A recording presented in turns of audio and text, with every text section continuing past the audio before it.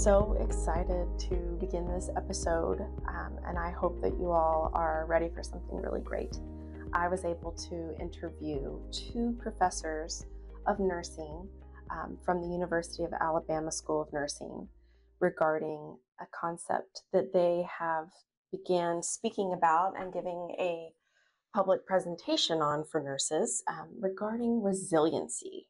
It was really quite an honor to speak with them, and I want to just tell you a little bit about who they are and why I chose to interview them.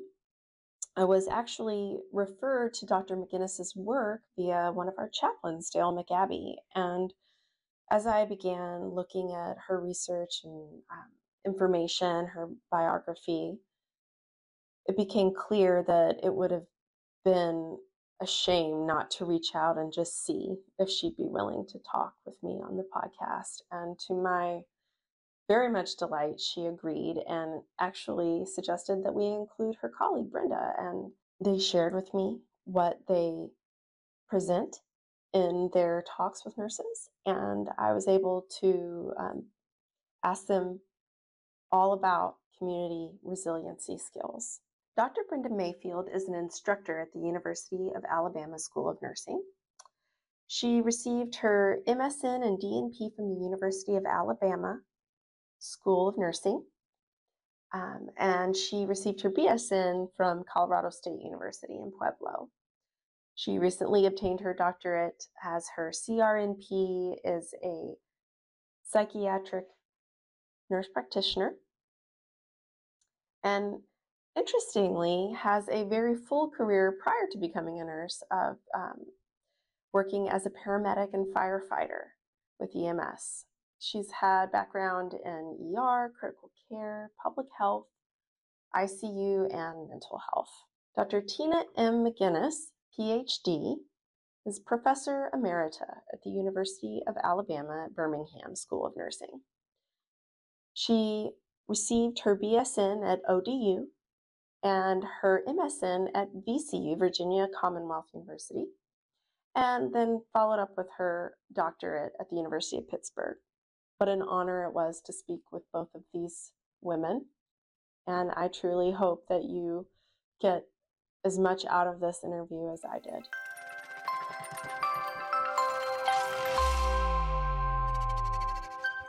Welcome to Oracle. Thank you both so much for meeting with me and doing this podcast. Thank you. We're excited to be here. Thank you. Wonderful. So as I understand it, you collaborated on a presentation that you give for nurses specifically in how to cultivate resilience. Mm-hmm. What inspired you to create this presentation of resiliency skills?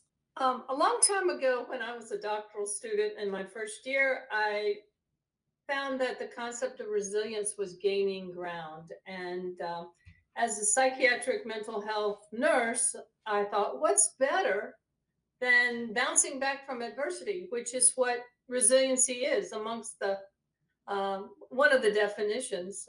But then, as my colleague and I were going through the mass trauma of the COVID pandemic, we decided to try to do something about it to learn how to help nurses. Brenda, what's your take on it?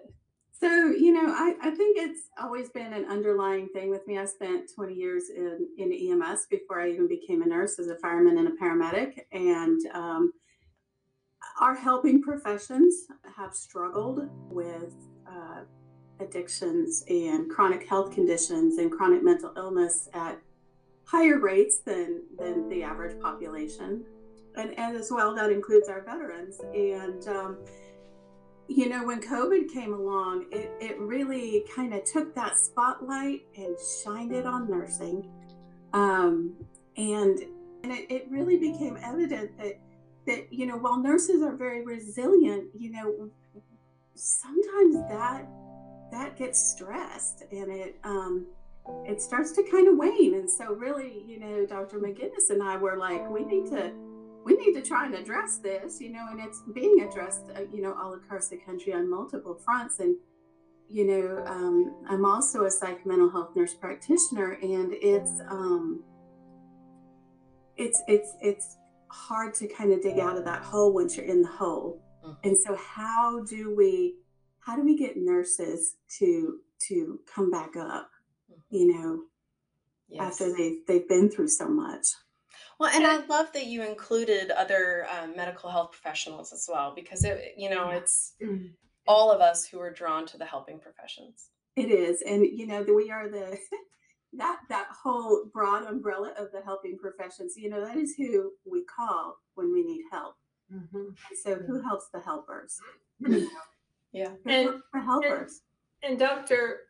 Mayfield actually took it so far as to design her doctoral project around helping nurses, specifically rural nurses, who may be some of the most under-resourced people in the helping professions. And so it's based on these community resiliency model skills.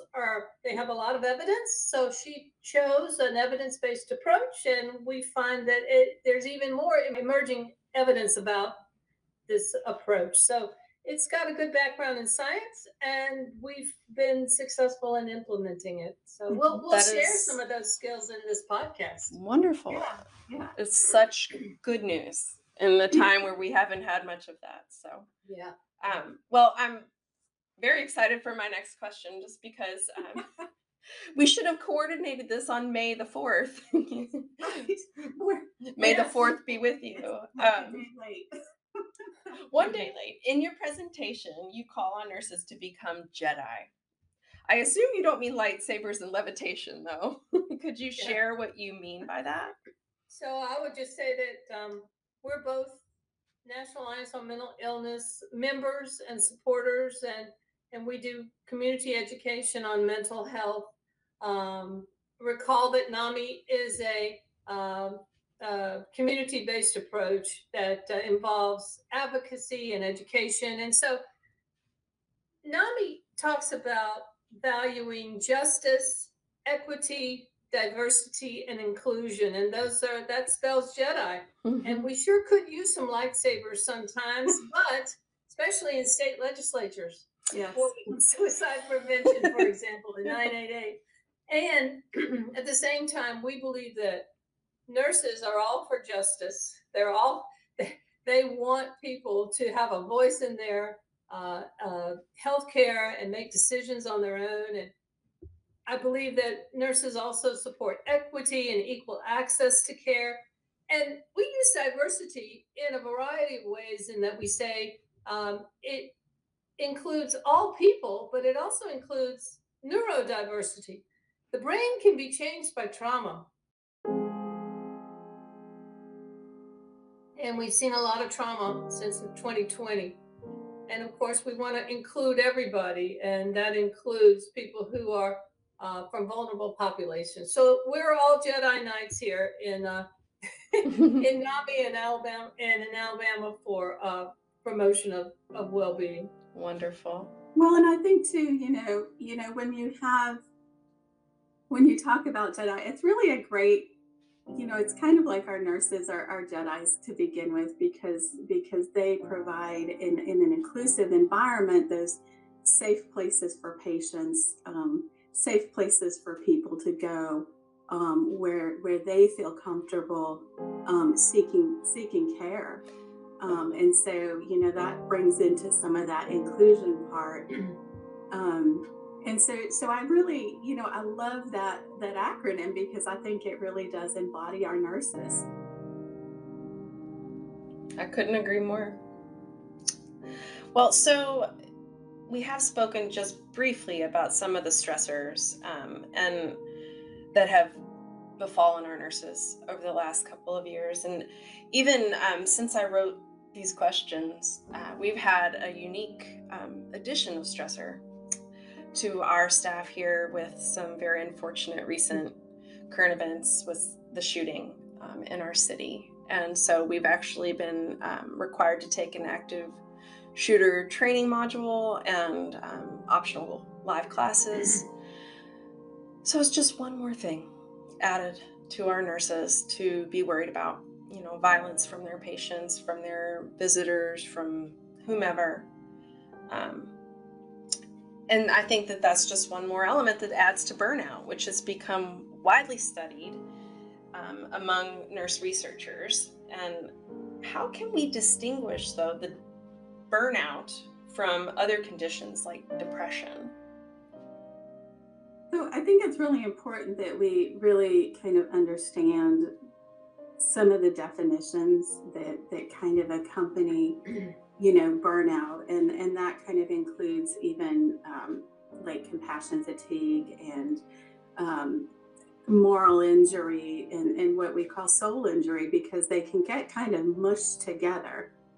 Okay, and it is possible to experience these things without having like a diagnosed clinical disorder, and so we'll talk a little bit about that later in the presentation. But the World Health Organization says that burnout really occurs as sort of that chronic workplace stress that doesn't really get managed very well, be that on a professional level, at the leadership level sometimes, or even the personal level. And so it really takes a combination of management on all of those fronts to successfully, you know, thwart burnout.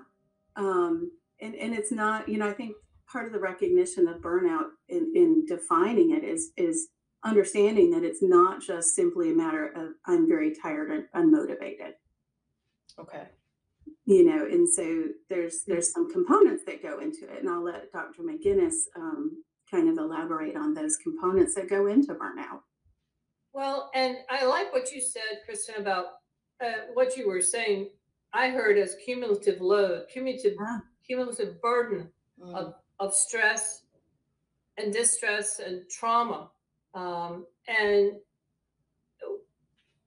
clinical depression is, you can meet the criteria for it as outlined by the American Psychiatric Association. You can also have varying degrees of it, just like post traumatic stress.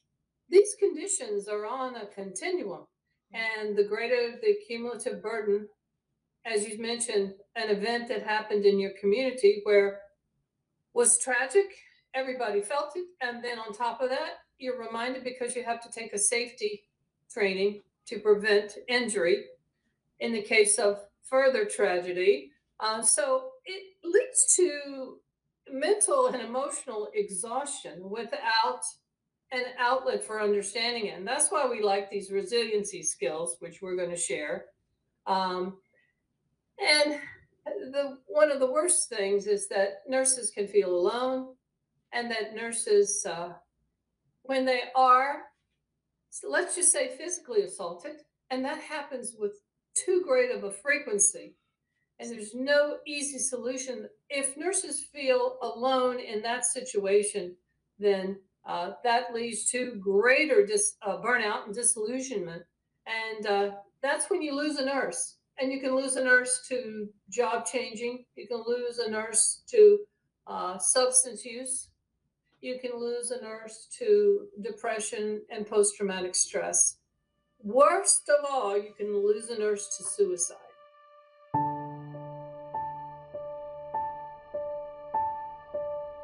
And nurses have significantly higher rates of suicide than the general population. So, an awareness of all of these things and a focus on wellness and a focus on not being alone is just a huge component of finding well-being in the workplace. Mhm. And, from my perspective, one of the things that re-energized me as a nurse when I was in critical care was attending a conference. And if you were to have asked me if that was going to be the outcome, I would not have believed you. I thought, well, this is just going to help my career, or, I'll have to find something to present on when I get back. I had no idea the,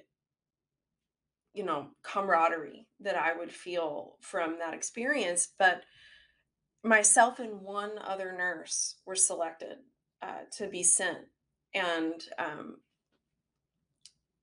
partially because I think we were the ones interested. However, it's sad to me that that part of our nursing community is not as accessible as I wish it could be. Whether it be, financial barriers and or perceived imposter syndrome barriers, reasons why people think, oh, well, that's just for the doctoral nurses, or that's just for the, professors or whatever. And it's really not, at least from that experience that I had. I think what you experienced was the importance of feeding our social brains. Yeah. It's Yes. huge. There's a surgeon general just came out with a paper saying this is urgent. We've got to work on preventing loneliness. Hmm. I mean, this was 2 days ago, and he usually doesn't come out with papers unless there's a public health emergency, and and so the emergency is isolation and loneliness, which are the precursors to depression, anxiety, and suicide. Mm. And So I think that's what you fed your social brain. You got amongst like-minded people. There's so many ways to do that, and that there's a study from Harvard that has been going on for 80 years that say yes, yes. the quality of relationships, especially in adulthood and older age, are what makes all the difference in the world. And it doesn't mean that you have to have a warm and fuzzy relationship with everybody in your family. You do need to get out, feed your social brain, become less lonely, and you could have a work relationships that feed your social brain and support you and validate you. You could have a pickleball family, a walking buddy, a church family. There are all sorts of ways that humans feed their social brains, and certainly our nurses associations and our professional associations within nursing does this. And I'm so grateful to me personally, the American Psychiatric Nurses Association. And Kentucky has a great chapter, by the way. Oh, wonderful. Wonderful, wonderful. And I think that, part of that, when we kind of get to where we're having some challenges, we tend to self-isolate. And so that can compound the problem. We kind of start distancing ourselves from the people that can support us and from those nurturing relationships. um, we put on our suit of armor, and nothing shall pierce it, right? And so, nurses are very good at doing that. We're very good at doing that. And so sometimes it's, hard for us to acknowledge within ourselves when we're carrying around our armor. Hmm. uh, Hmm. and not letting other people in to help support us, and like-minded people who've gone through some of the same things we're going through. And I think recognizing that we're all vulnerable to the same problems, the same issues, and the same things that, you know, bother me may bother other people. Hmm. We all have those vulnerabilities. The fact that we're nurses does not invalidate that. Yeah, absolutely. I mean, I think what comes to my mind is burden. I think Mhm. for most of the nurses that I've known and loved and worked with, we're terrible at self care because we don't want to burden anyone else. We view our role as to take on the burdens of others and to ease them. And so, if you have something going on, you don't want to bother anybody with it, even if you did feel comfortable to share. So, I think at least here in the South, anyway, politeness can kill. I It's think true. we Yeah, and take I it think to an extreme. a lot of that too is kind of this notion of self stigma. I can't be the one to ask for help. I'm supposed to be the helper. Yes. And so I Well think said. that plays a big part of it in all of our helping professions, because we are the ones that come to help. So nobody's going to want help from me if I can't help myself. um, I had a I was reading an article, I guess it was several months ago, and it was talking about nurses and their caregiving role. they described it that nurses would give somebody their very last piece of clothing and then be standing there with no clothes on, freezing themselves. So you're right. We're very reluctant to try and save ourselves at times, even when we know we're not in a good place. Mhm. In that mindset, we really need to change that in our profession because it's leading to some not so good things. Um, Well, And a nurse is a precious resource. absolutely. Precious, oh, absolutely precious, and vital to the health of a community. And Mhm. instead of nurses week, we need nurses Yes. year. I mean, every day should be Nurses Day because when you have a great nurse, wherever you are, you have a great day. Is that not true? If you're in the absolutely. hospital, if you encounter a nurse in the clinic, if you encounter a nurse on the street, you're going to have a great interaction because of the skills and the focus on potential and well-being. and and when we see a nurse that gets wounded by cumulative trauma, we want to do something about that. And that's I believe I speak for you, Brenda. We really carry this message of hope.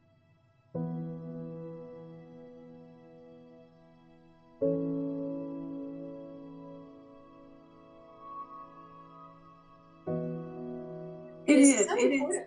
It is a message of hope we need to carry for ourselves. But we are the most trusted profession. I mean, people will come up to you as a nurse, and you're a perfect stranger, and they will tell you their deepest, darkest secrets without batting an eyelash. And what a privilege it is to be in that position as a nurse. But it does take a toll on us, and so to support self and to take care of self in a kind, loving, and compassionate manner is extremely important. We talk to ourselves and we treat ourselves as nurses in a manner sometimes where we would never do that to a patient. Absolutely. We need to show up for ourselves and be our own best friends. Yes, yes. When patients are having some negative thoughts like that and they're not being kind and compassionate, I ask them to kind of, you know, picture your best friend sitting in the chair across from you and you're helping to support them through a tough time, and tell them exactly what you're thinking about yourself. And they're like, no, I would never say that to them. And so it begs the question, why are we saying those things to ourselves? Yeah, absolutely. It's easy to become cynical, and it's also important to reflect back. And sometimes I ask myself, out of all the reasons, out of all the professions in the world, how did I get to nursing? And my heart still glows for the potential of human beings and their ability to help one another. And I go back to that. That's what helps me combat cynicism. And I think that the cynicism since March of 2020 has been, unfortunately, all powerful in so many first line, first responder positions. And I just see, I saw a nurse I actually went to Greece not too long ago, and I saw a nurse there. We were in actually a boat together. And she just happened to mention she was an ICU nurse, and I said, "Thank you for your service during COVID." And she shared her story with several people in this small boat, and I thought she's a hero. And Mhm. yet, how often do people recognize that? I hope they're recognizing it more and more, and that they don't forget that, because that was a developmental event in the lives of many nurses, and how they cope with it will give us a direction for future pandemics, because they sure as heck could happen. Hmm. And that can those experiences can help us understand how to better design healthcare and help Americans live healthier lives. So, in your presentation, you all discuss a little bit about the neurological system of nurses. And so, I'm wondering, how have nurses' neurological systems been impacted by the COVID-19 pandemic? It's been stuck in high gear. Part of that nervous system activation, when we talk about sympathetic activation, comes from constantly being on guard. constantly kind of being vigilant. And what's really supposed to happen when we are activating our nervous system like that, it's to get us through something critical, right? But then what we fail to do, because we're operating at a high level all the time, waiting for something else to happen, is our parasympathetic system cannot take over. And so it's kind of the equivalent of trying to put the brakes on when your foot's pushing the gas all the way down all the time. Mm-hmm. And so some of these crumb skills, and that's what's happened, is we're in this kind of chronic state of survival, a chronic state of nervous system activation. And we're not giving our brains and our bodies a chance to let that parasympathetic stimulation happen and return us back to a state that is not so activated. And so that leads to a lot of oxidative stress and a lot of cortisol release and a lot of free radicals floating around. And it leads to chronic illness, it leads to mental health issues, and it kind of puts us not in a good spot. So one of the things, the creme skills we keep referring to are wonderful avenues to be able to take your foot off the gas, so to speak.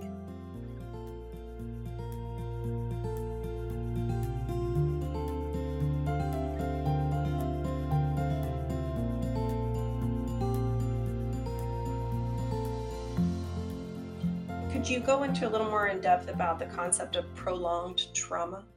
So yeah, I mean the pandemic is one kind of giant prolonged trauma. It's trauma, big traumas. Elaine Miller Karras likes to call these the big T's and the little T's, and of our lives, and to it, they happen. We can't prevent them, and so how do we respond to them in a healthy way? And so, with COVID and this pandemic, it's been kind of a long, drawn out thing over time, and a lot of kind of repetitive traumas. Some were big, some were little, but they all are very kind of cumulative. And it kind of, took what we thought we knew about a lot of things and put it on a lot of shifting sand. So what we thought was correct and true is the very next day is changing throughout this. So it was hard, I think, for nurses to kind of find an anchor point. You come back to work one day and now we're all in PPE, where the day before it was like only we needed part of the PPE. So the kind of those shifting things, it was shifts in policy and shifts in environment and shifts in expectations, and it really made it was difficult to find solid ground, which kind of contributed to being able to find some solidness in the whole pandemic. And I would just say that I would underscore the cumulative burden of trauma, that there are big T's. Perhaps a big trauma is caring for people in the aftermath of a mass shooting. People will deal with that differently based on temperament and genetics and life experiences, and really even whether or not they had adversity in childhood. There are so many things. So, and then the other thing I would say is that we regularly, as a profession, go to the extremes of human existence with people. We do. Routinely. Name another profession. I mean, there are many helping professions, first responders, but we're there 4 hours a day. And we see the joy of welcoming a child into the world, and we're there at the end of life. And speaking of end of life, Brenda has some interesting comments about what is the effect of trauma at the end of life, called soul injury. Yeah, so we can talk a little bit about that. It's kind of something I've recently kind of started delving into, and that a lot of it came from, when we're talking about post-traumatic stress disorder, I always really felt there was something missing, because a lot of moral injury gets pulled into that. Um, but moral injury in my mind didn't necessarily explain all of what was going on. Um, Just and for the audience, would you define moral injury just briefly? yeah, so that is when you kind of one feels like their conscience or their moral compass has kind of been violated in some way, and that betrayal can lead to a moral injury. Soul injury doesn't necessarily originate from that. And these are wounds that, it's not religion, but these are wounds that kind of go past our ego defenses within ourselves, and kind of disconnect us from who we thought we were. It's one of those things that's like often overlooked and unassessed in people, because I think a lot of people don't know about it. And this can come from emotional, spiritual, or psychosocial type of injuries. And the thing about soul injuries is they're a little bit insidious. And oftentimes, and we don't recognize that it's happening, because it's at that deep level that it's not identified early. And this actually came about by a hospice nurse practitioner within the VA healthcare system, who, after taking care of thousands of veterans who were in hospice, kind of noticed this pattern where at the end of life, she described a story where a veteran whispered in her ear, you know, if you only really knew who I was.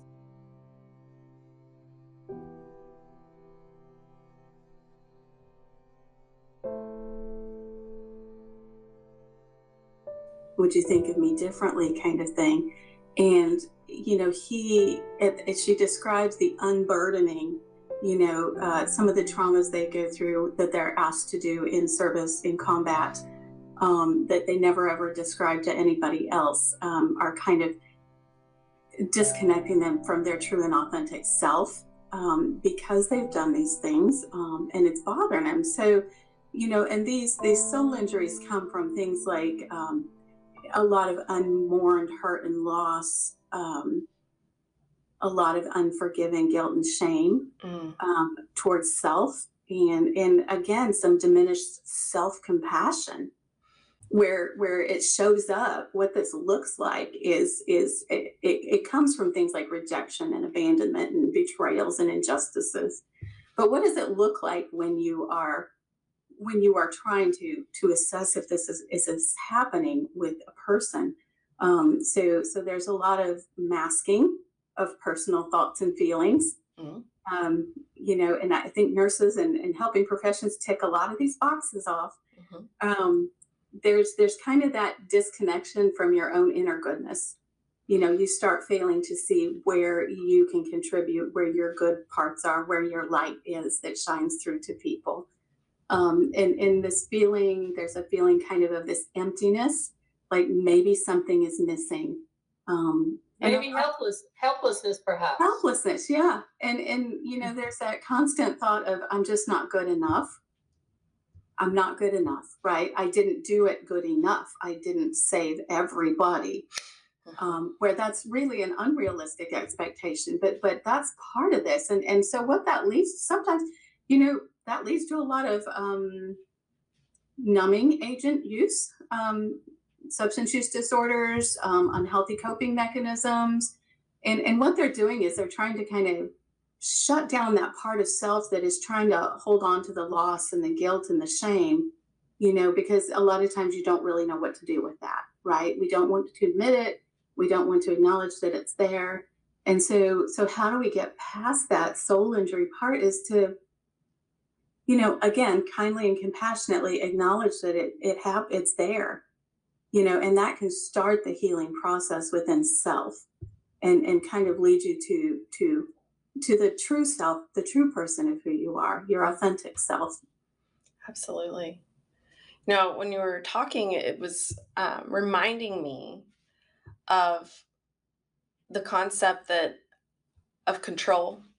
Yes. So I think from my colleagues in the ICU, at least those that I worked with previously, I remember checking in with them during the pandemic, and this isn't just isolated for critical care, it was everywhere, but I know so many of them, one of the things that marked on their heart the most was having to, hold the phone for a FaceTime at somebody's end of life. Yeah. And, you know, I know at least of one particular nurse who said, I can't do it anymore. And that's what got her. She had attended a multitude of moments like that in a more traditional environment where the family was able to be present, and to have to do that virtually and be the only physical person there with the patient that was dying was so distressing. And I think partly what was additional stress for that is because it was not within their control. So when you said, I didn't save everybody, that is something that rings very true for me. That kind of feeling of, I could have done more, I should have done more. I think that almost for some of us is easier to take. It is easier for me to be frustrated that I didn't do enough than to have been helpless and put into this position, as these nurses were, through the pandemic, through the rules, the regulations, the things that had to be in place. It was out of their control. They were not able to do it any differently, even if they had wanted to. And so that's quite unique, I think, to nurses. I think one of the things that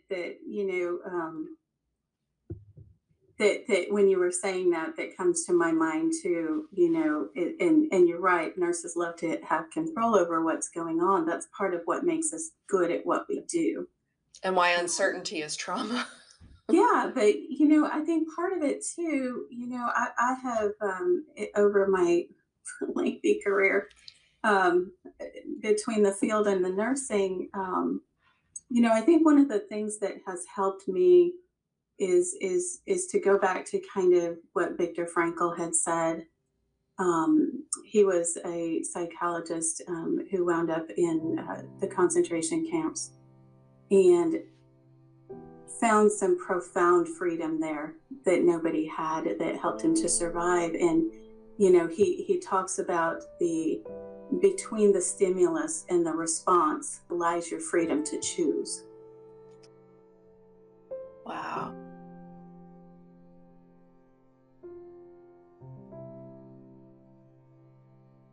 I always think about that when I feel like I have no control, and when I'm feeling a little bit helpless.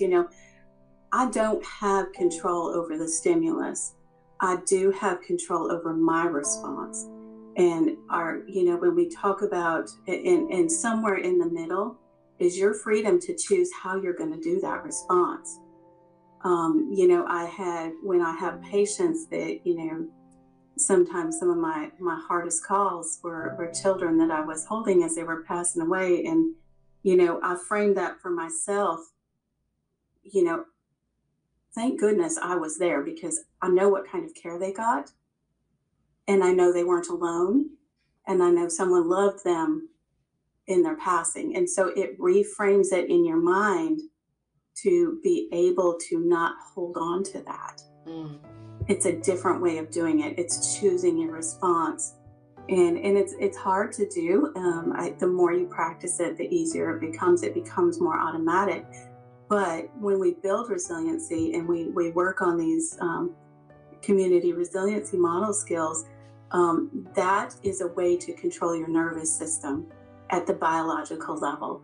And so reframing your thinking like that is helpful for that. And these resiliency skills that we're going to share help you to have a little space between stimulus and response. And as I hear you two nurses talking, I'm reminded of a friend of mine who was at a mass shooting in Birmingham, Alabama last year. And she wasn't shot, but 3 people in the church supper were. And she crawled over to one of them and said, "You are not alone. I am staying here with you. I'm not going to let anybody else hurt you. I am here with you." And she kept saying, "You are not alone." And I think that's what nurses, 3 people died that day, but I think that's what nurses do every day.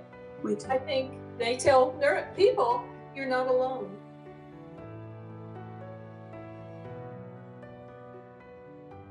And we're so excited to share even an app on these skills that is free, that you can practice on the way to work. Okay. At any time. Well, yes. Thank you so much, Dr. McGinnis, for pulling us out of this detour and back to, why we wanted to come together today is to share these skills to combat the negativity and the trauma, the languishing, which, feel free to define if you'd like.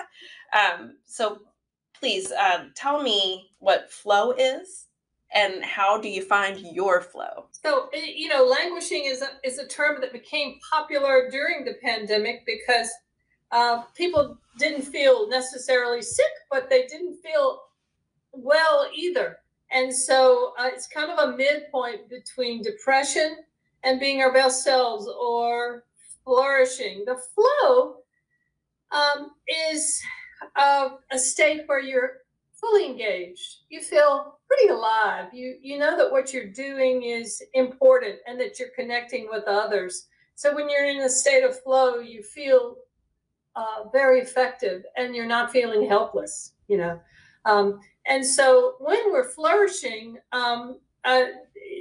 we generally experience low states of anxiety and depression, and we're feeling that we have support from our coworkers, maybe our work family, maybe our families of origin, friends, and we're more likely to be effective in all areas of our lives. So the phrase languishing is a term where I think it's especially good to approach a dialogue with nurses about how they're doing, because as Brenda was saying, a lot of nurses feel like they are very effective in what they're doing and they're helping. And what they may not know is that the trauma is cumulative and it can add up and can cause all sorts of epigenetic changes, all sorts of changes in our well-being.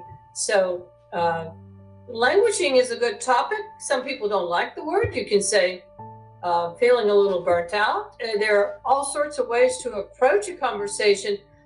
But even if you suspect that a colleague is clinically depressed, one thing that I want to emphasize for sure, if you think that a person may be on the verge of self-harm, a coworker, it's okay to bring that up. You're not going to push somebody over the edge saying, "You look pretty depressed to me. I'm wondering if you're isolating yourself. What's going on?" And even the question of, "Have you thought about harming yourself?" is not going to push somebody over the edge. In fact, probably Brenda and I have asked that question tens of thousands of times at this point in our careers. Nobody's ever laughed at me. Nobody's ever said, "Shame on you for asking." No, people see those questions about, "Are you okay?" as helpful questions. And it is something that we help ourselves by decreasing our own anxiety about our coworkers, for example. Mm-hmm. And flow is an antidote to languishing, so to speak, but it has to be done. It's an active process. And so what does that mean? That has to be done with intentionality. It's not something that just happens to us. It is, again, one of those things that we decide we're going to engage in. It has some components where it requires some sort of focus on goals. It has some accumulating levels of complexity and challenging to your skills, or gaining new skills. So things that can create flow in us are learning new things and practicing gratitude, being aware of what our personal strengths are and acknowledging those, not just kind of pushing those to the side. and increasing your resiliency. And so if you've ever had those moments where you are engaged in doing something, at work, at home, and you look up and you're like, oh my gosh, 3 hours have gone by. I totally lost track of time. That is engagement in a flow activity. You are present in the present moment, completely focused on what you're doing, and allows you to move forward towards that flourishing. But it's active. It doesn't just happen. It's like happiness is kind of a passive process and is often garnered from things outside of ourselves, where flow is something from within ourselves that we have to do with intentionality. So would you say it's an accurate statement that trying different hobbies could be a search for flow? Absolutely. Okay.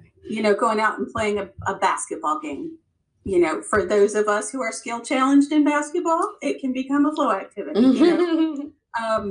But it can really be anything, and it often happens. People go to work and they're like, how can I find flow at work, right? Yeah. It often happens at work. You get involved in something and you're just like, where did my day go? It can happen anywhere, but it has to be done with intentionality. It is more helpful in moving forward when there is some challenge to their skill.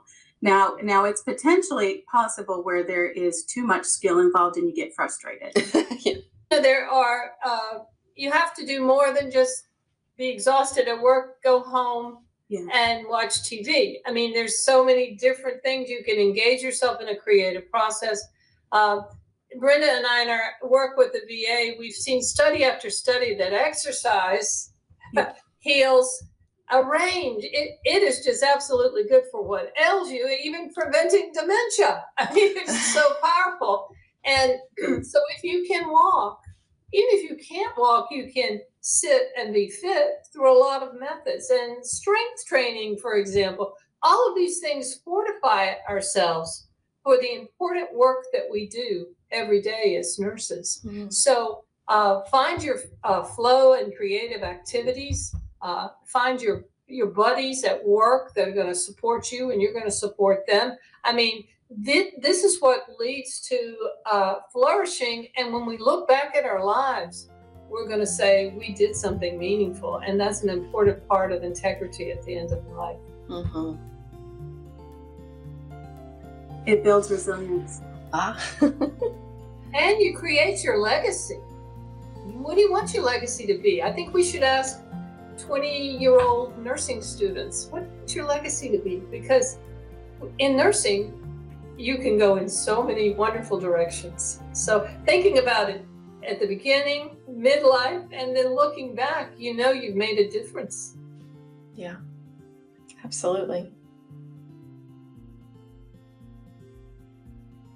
And let's get into it. Share with us the CRIM skills. CRIM skills, community resiliency model skills, are a set of wellness skills that allow for biological regulation of the nervous system.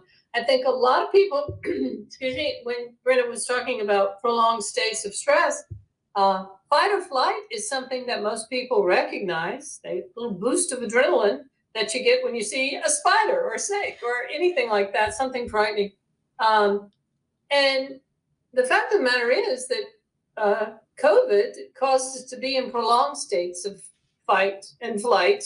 And of course, sometimes what happens is a result of prolonged stress is a feeling of being just frozen, inability to move forward. So these CRIM skills are easy to practice, and they're also, for example, and you can do it in place. I mean, a nurse does not have to go to the quiet room to experience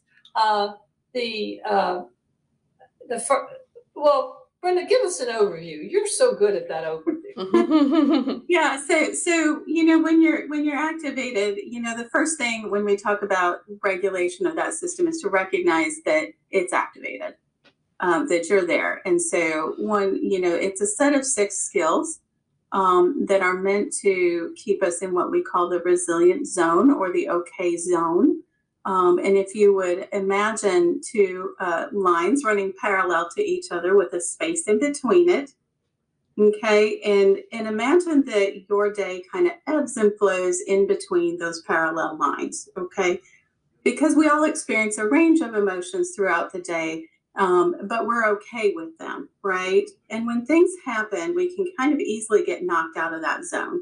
So we either get really activated up above where we have a lot of irritability and anxiety and just chronic stress going on, or we can get knocked down below, where we get these states of sadness and depression and apathy and self isolation. And so the goal is to keep you within those two parallel lines. Now, from time to time, you will get knocked out of there, but the important part is these are normal responses to stress. However, when you're out of that zone, important not to unpack your bags and set up camp there. Mm-hmm. Okay, so these skills, these wellness skills, will help keep you within the lines. If you're out of the lines, if you're feeling a little tense and stressed or sad, they'll keep you kind of regulated somewhere in your line. And repetitive practice, intentional practice of these skills, leads to these skills being more effective over time. That sometimes they will become automatic, and it's meant to widen that zone of being okay, that zone of resiliency that we operate in. And so what that allows us to do is tolerate more in a more effective way, so we don't get knocked outside either to the top or the bottom, either our states of anxiety or our states of depression. And what Brenda is brilliantly describing there is tracking. That's the first skill. It's the basis for all skills. And tracking how you're doing, and staying in this resiliency zone is the key to keeping your wits about you in all situations. Don't you want to think clearer in any situation? And you can get knocked out of the resiliency zone by maybe something that happens at the PTA. When your mama bear comes out, you've got to decide, what do I want to do in this particular situation? So tracking and understanding that it's your nervous system that's at work, and that there are ways to regulate your nervous system. It gives you better choices, and gives you better choice of how you want to be in the world. Control, that we all love so much. It really allows for more productive communication, for better emotional regulation, for you to feel like you are in control. And we talked about that earlier. It allows you to stay with that sense of control. Mm-hmm. So tracking, what's next? Yeah, so when we talk about tracking the nervous system, I just want to touch on that a little bit. Important to kind of identify within your biological body what you're feeling. Is your heart racing fast? Are your palms getting sweaty? Are you starting to get that muscle cramp in the back of your shoulder? And to notice those things. So that's the tracking part. And that is the core of it all. So another one of the skills that's really important is called resourcing. And that involves, in the moment, picturing either it can be imagined, it can be real, a place or a event or something that is dear to you. I have pictures of my children and the dogs, of course, too, that I use as resources. And so those are things that I can look at and kind of help calm myself down, because they're attached with good thoughts. I can bring in sensory stuff into that. So you're looking at, you can bring in, how does the dog's fur smell? How does the dog's fur feel? What about your child do you see that you like and find pleasant? Maybe it's their smile, maybe it's the color of their eyes. So you can take those resources, whether it's a place or a person or an event, and pull in all of the sensory information to think and identify at that same time. And it allows you to focus and be present in the moment. And what it does is it calms down the nervous system on a biological level. Mm-hmm. One of the things that we've done to teach nurses about the skill of resourcing is to, we introduce it, we say it's a resource is anything that makes you feel better. Yeah. What a question that we asked to introduce resources to help resourcing to help nurses get a sense of what it is think of something during the pandemic that helped you feel better. What was the one person, place, or thing that you knew that if you gravitated towards, that you were going to feel better? And to just visualize that, it can be a pet, it can be a person, it can be a spiritual resource. About 70% of people who learn CREM skills, those who are surveyed, say that a spiritual resource is important to them. And there's no prescription to what that needs to be. It can be a sacred place. It can be a sacred object. It can be a community. It's whatever is individual to that person. So thinking about these things and intensifying various aspects of the resource that Brenda was just mentioning, it helps us to lower our blood pressures. It helps us to lower our pulse rates and helps us to create that space where we have a choice between stimulus and response. We have a choice, and nurses can do this while they're at work. They can do it on the way to work. We do want to give you the link to the free app. It's called the iChill app, because learning about resiliency skills helps you to practice them, and I think produces positive changes in so many ways. So yeah, and there's a set of 6 skills. So there's several others that we haven't talked about, but the app is, as Dr. McGinnis mentioned, it is free. You don't even have to create an account. There's no data linked. And so it truly becomes something very personal to the individual, and they go through and they describe these skills very well in this app. And again, the more you use it, the more you practice these things, the more effective and the more quickly they kind of help. Mm-hmm. So one of the resiliency skills that I was aware of is called grounding. But I would love to learn a little bit more. Can you share with us what that is?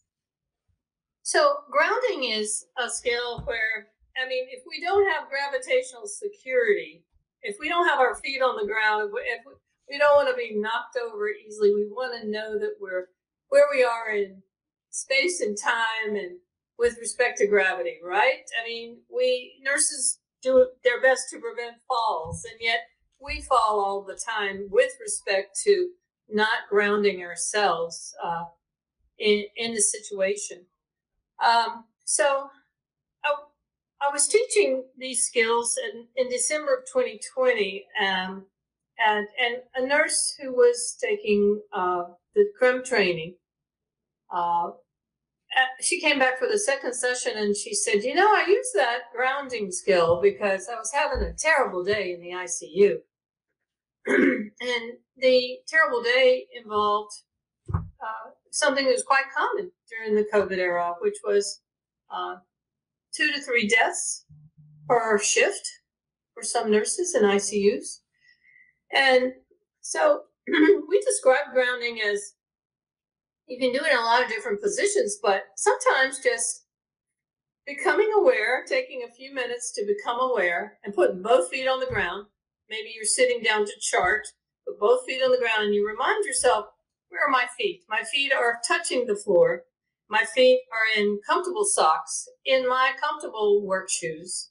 And I can also ground. We also taught that you can ground by walking, by just being aware of your feet on the floor. And so as this nurse was recounting her experience with using the skill of grounding, she said, so I had a shift last week where I lost multiple patients, and I'm paraphrasing her. And she said, I thought, I cannot do one more post-mortem care today. I've had it with all this death. And she had also downloaded the app, and so she was hearing Elaine Miller Cares, who's the founder of the Crim Skills, talk in her very calming voice about these different skills. She said, I'm just going to try this grounding skill.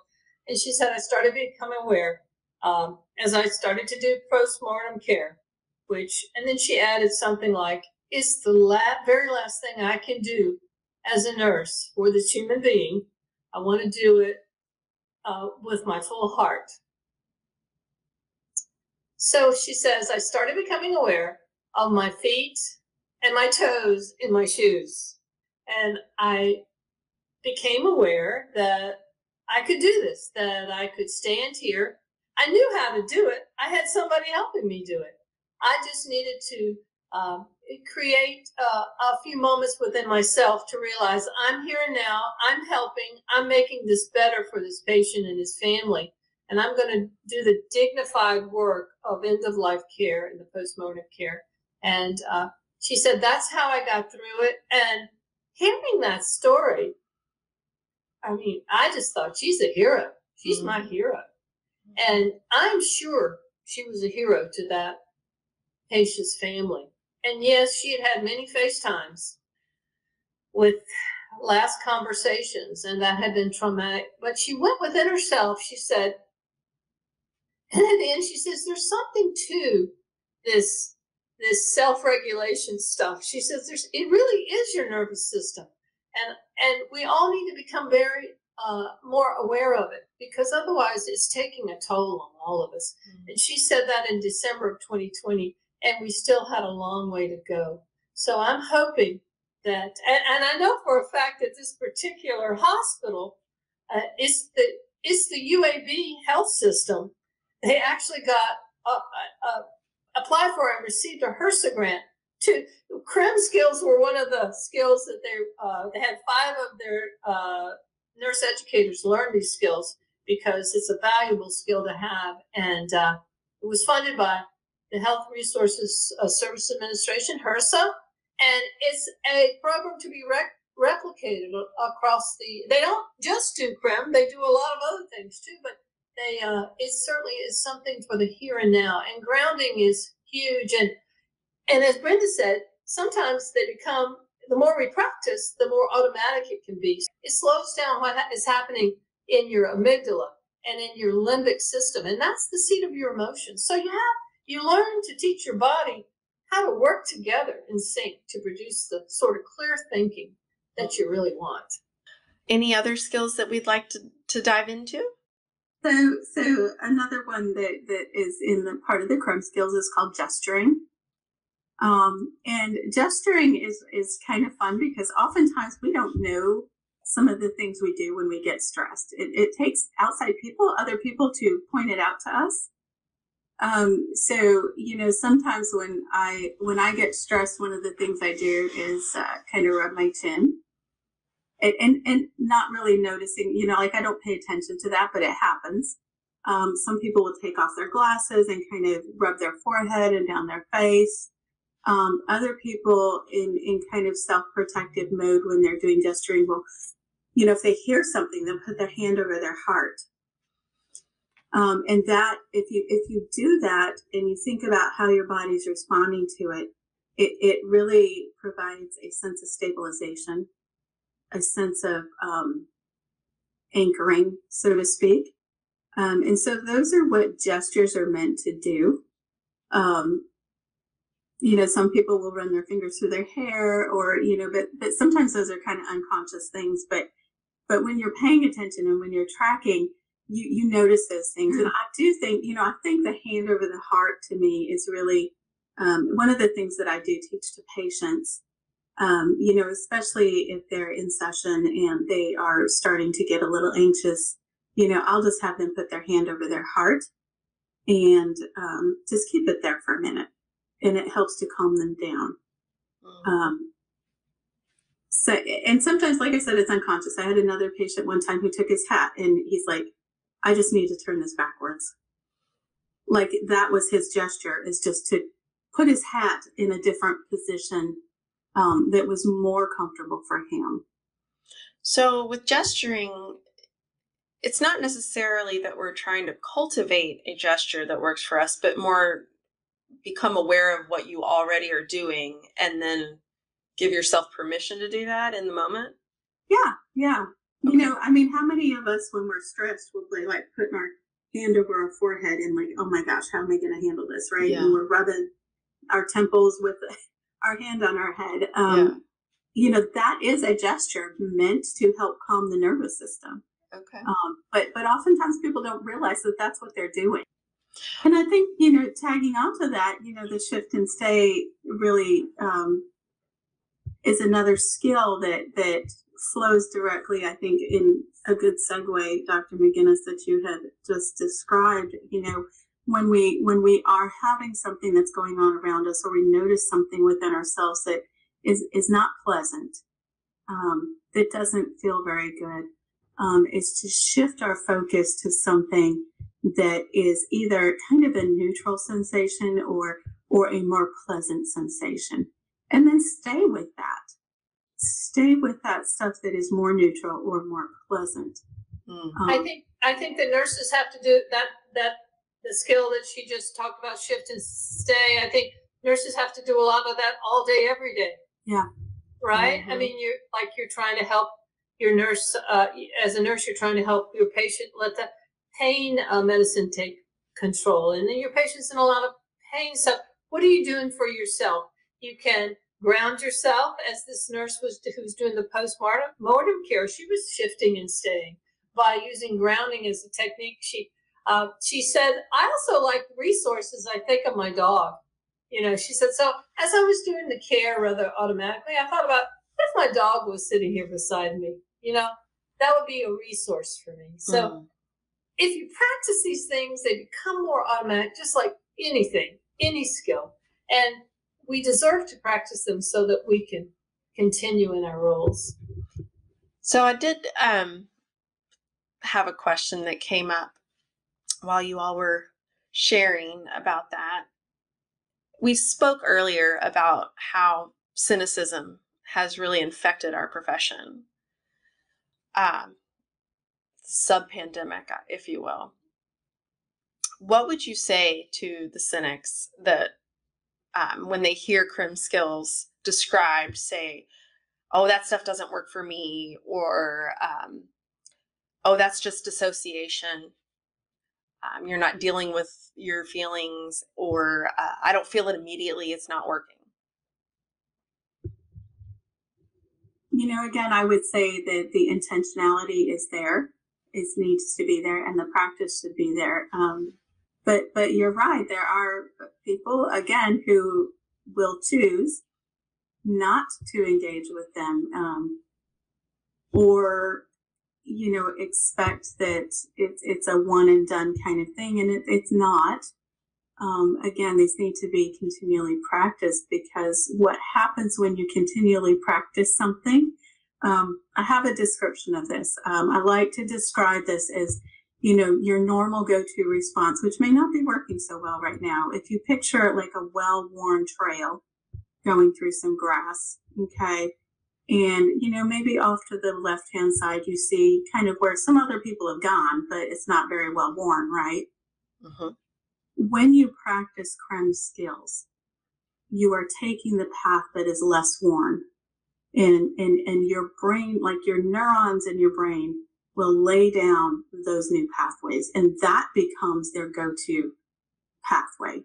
And eventually the path that looked really very clear starts to get overgrown. The pathway that wasn't quite so effective, that everybody goes down, starts to grow over and become less noticeable, because you have practiced these skills on a continual basis, and it's laid down within the brain, due to neuroplasticity, a new way of functioning, a new way of dealing with things. And so when Tina had talked before about how, you know, trauma changes the brain, well, healing also changes the brain. And it does it through these mechanisms of neuroplasticity and regenerating a new way to do things. It's kind of like creating a new habit that becomes your go-to thing. And so when I talked about these things becoming more automatic, and becoming more effective over time, it's because that path has become the well-worn path in the brain. And I don't know, somebody who may be experiencing cynicism, we are biological beings, and I would say to that person, do you want your nervous system, do you want fight or flight to rule your life? Because there are ways around that, and we are biological entities, and like it or don't, life is very short. How you want to live it, try the present moment. And there's so many things in the present that can soothe. We can learn to soothe ourselves in the present moment by identifying colors and sensations. And you may think it's a lot of psychological mumbo jumbo, but we are biological entities. And life is short. We're building our legacies as we speak. What do you want to be remembered for? And, I think a lot of nurses don't think about leaving their legacies, but they are, because who you remember at these pivotal points of your life are often nurses, pivotal healthcare points.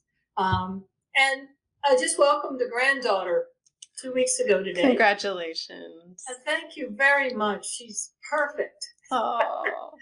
And so were those nurses. My daughter got such great nursing care.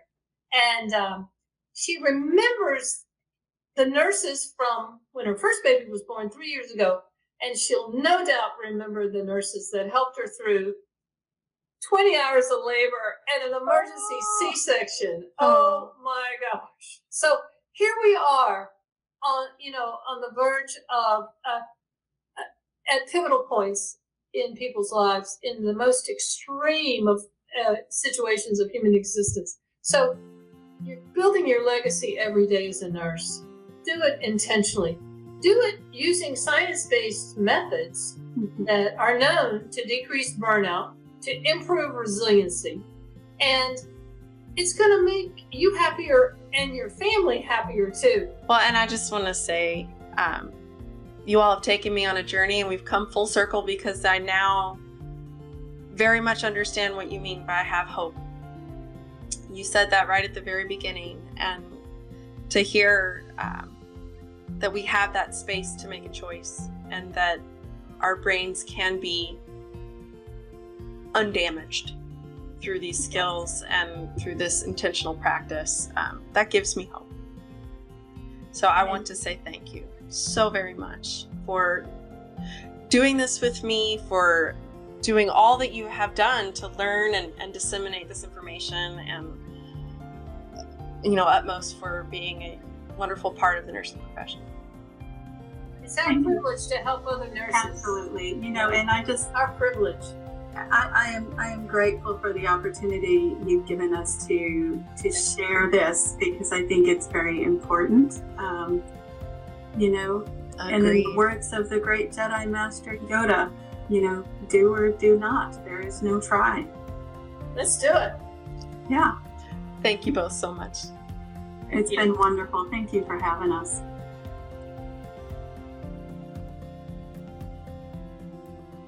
Oh my goodness, that was really thrilling, and so fascinating to talk with Dr. McGinnis and Dr. Mayfield about resiliency and CRIM skills. If you are interested in the app that they were talking about, it is called iChill, and I will put a link to that app in the description of the podcast. I'm very hopeful that this information serves you well, and that you get something positive from this interview. It was an honor to do, and I am grateful to each of you. Very happy to have you as listeners.